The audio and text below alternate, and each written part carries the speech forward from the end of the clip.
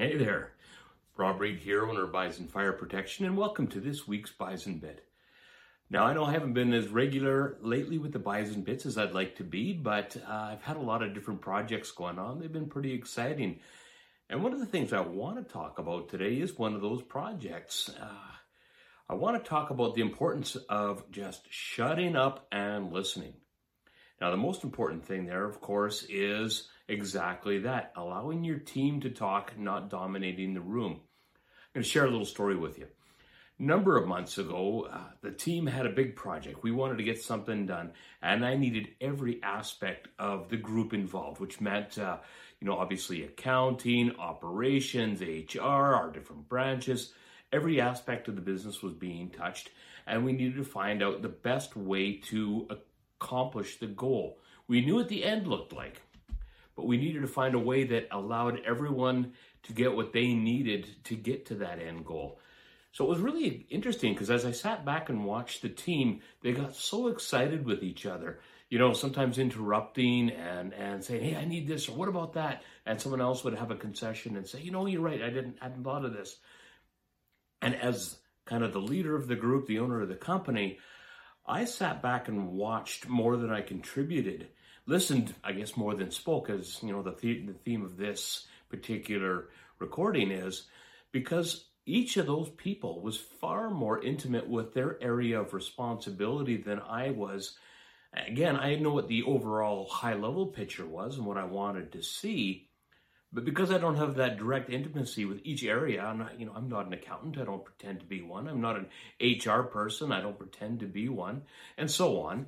I need all of those people bringing their game to the table.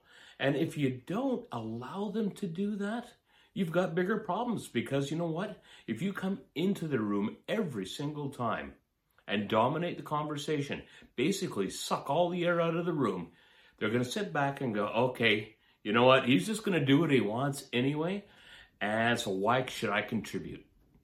That's the last thing you want from your team. You've hired these people to do a job. You want them to do it well. So don't be the guy that says, hey, I'm the smartest one here, because you're not. Bottom line is, and I've said this many, many times over the years, a collective intelligence is far stronger than any individual. And when you're using that collective intelligence, they will take you far further than you ever will go by yourself.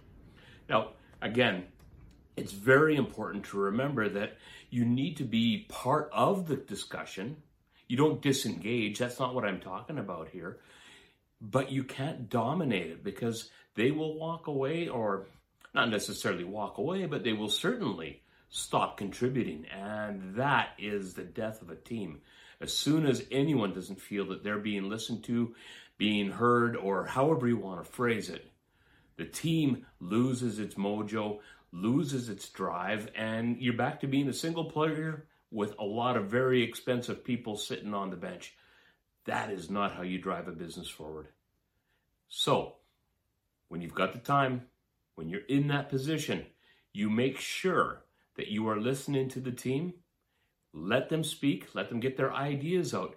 That doesn't mean you have to agree with everything. You may want to question it, and they may need to bring more support. And there's nothing wrong with that either. Even if they have to go away and come back, secondary meeting, etc., doesn't matter. But they are still being challenged to do their job well, and they want to do their job well. It's what you've hired them for. I don't need to repeat myself on the whole bench thing, but nobody wants to ride the pines. Nobody's comfortable there. So as we go forward, engage your team by listening to your team.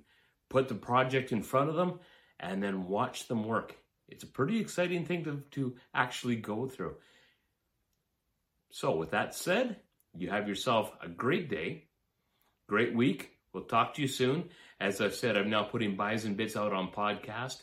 And I always, always, always enjoy the feedback that I'm getting online, the comments, the direct messages, all the information that's coming back and forth, because it helps me learn and grow as well. And that's a big part of why I do this.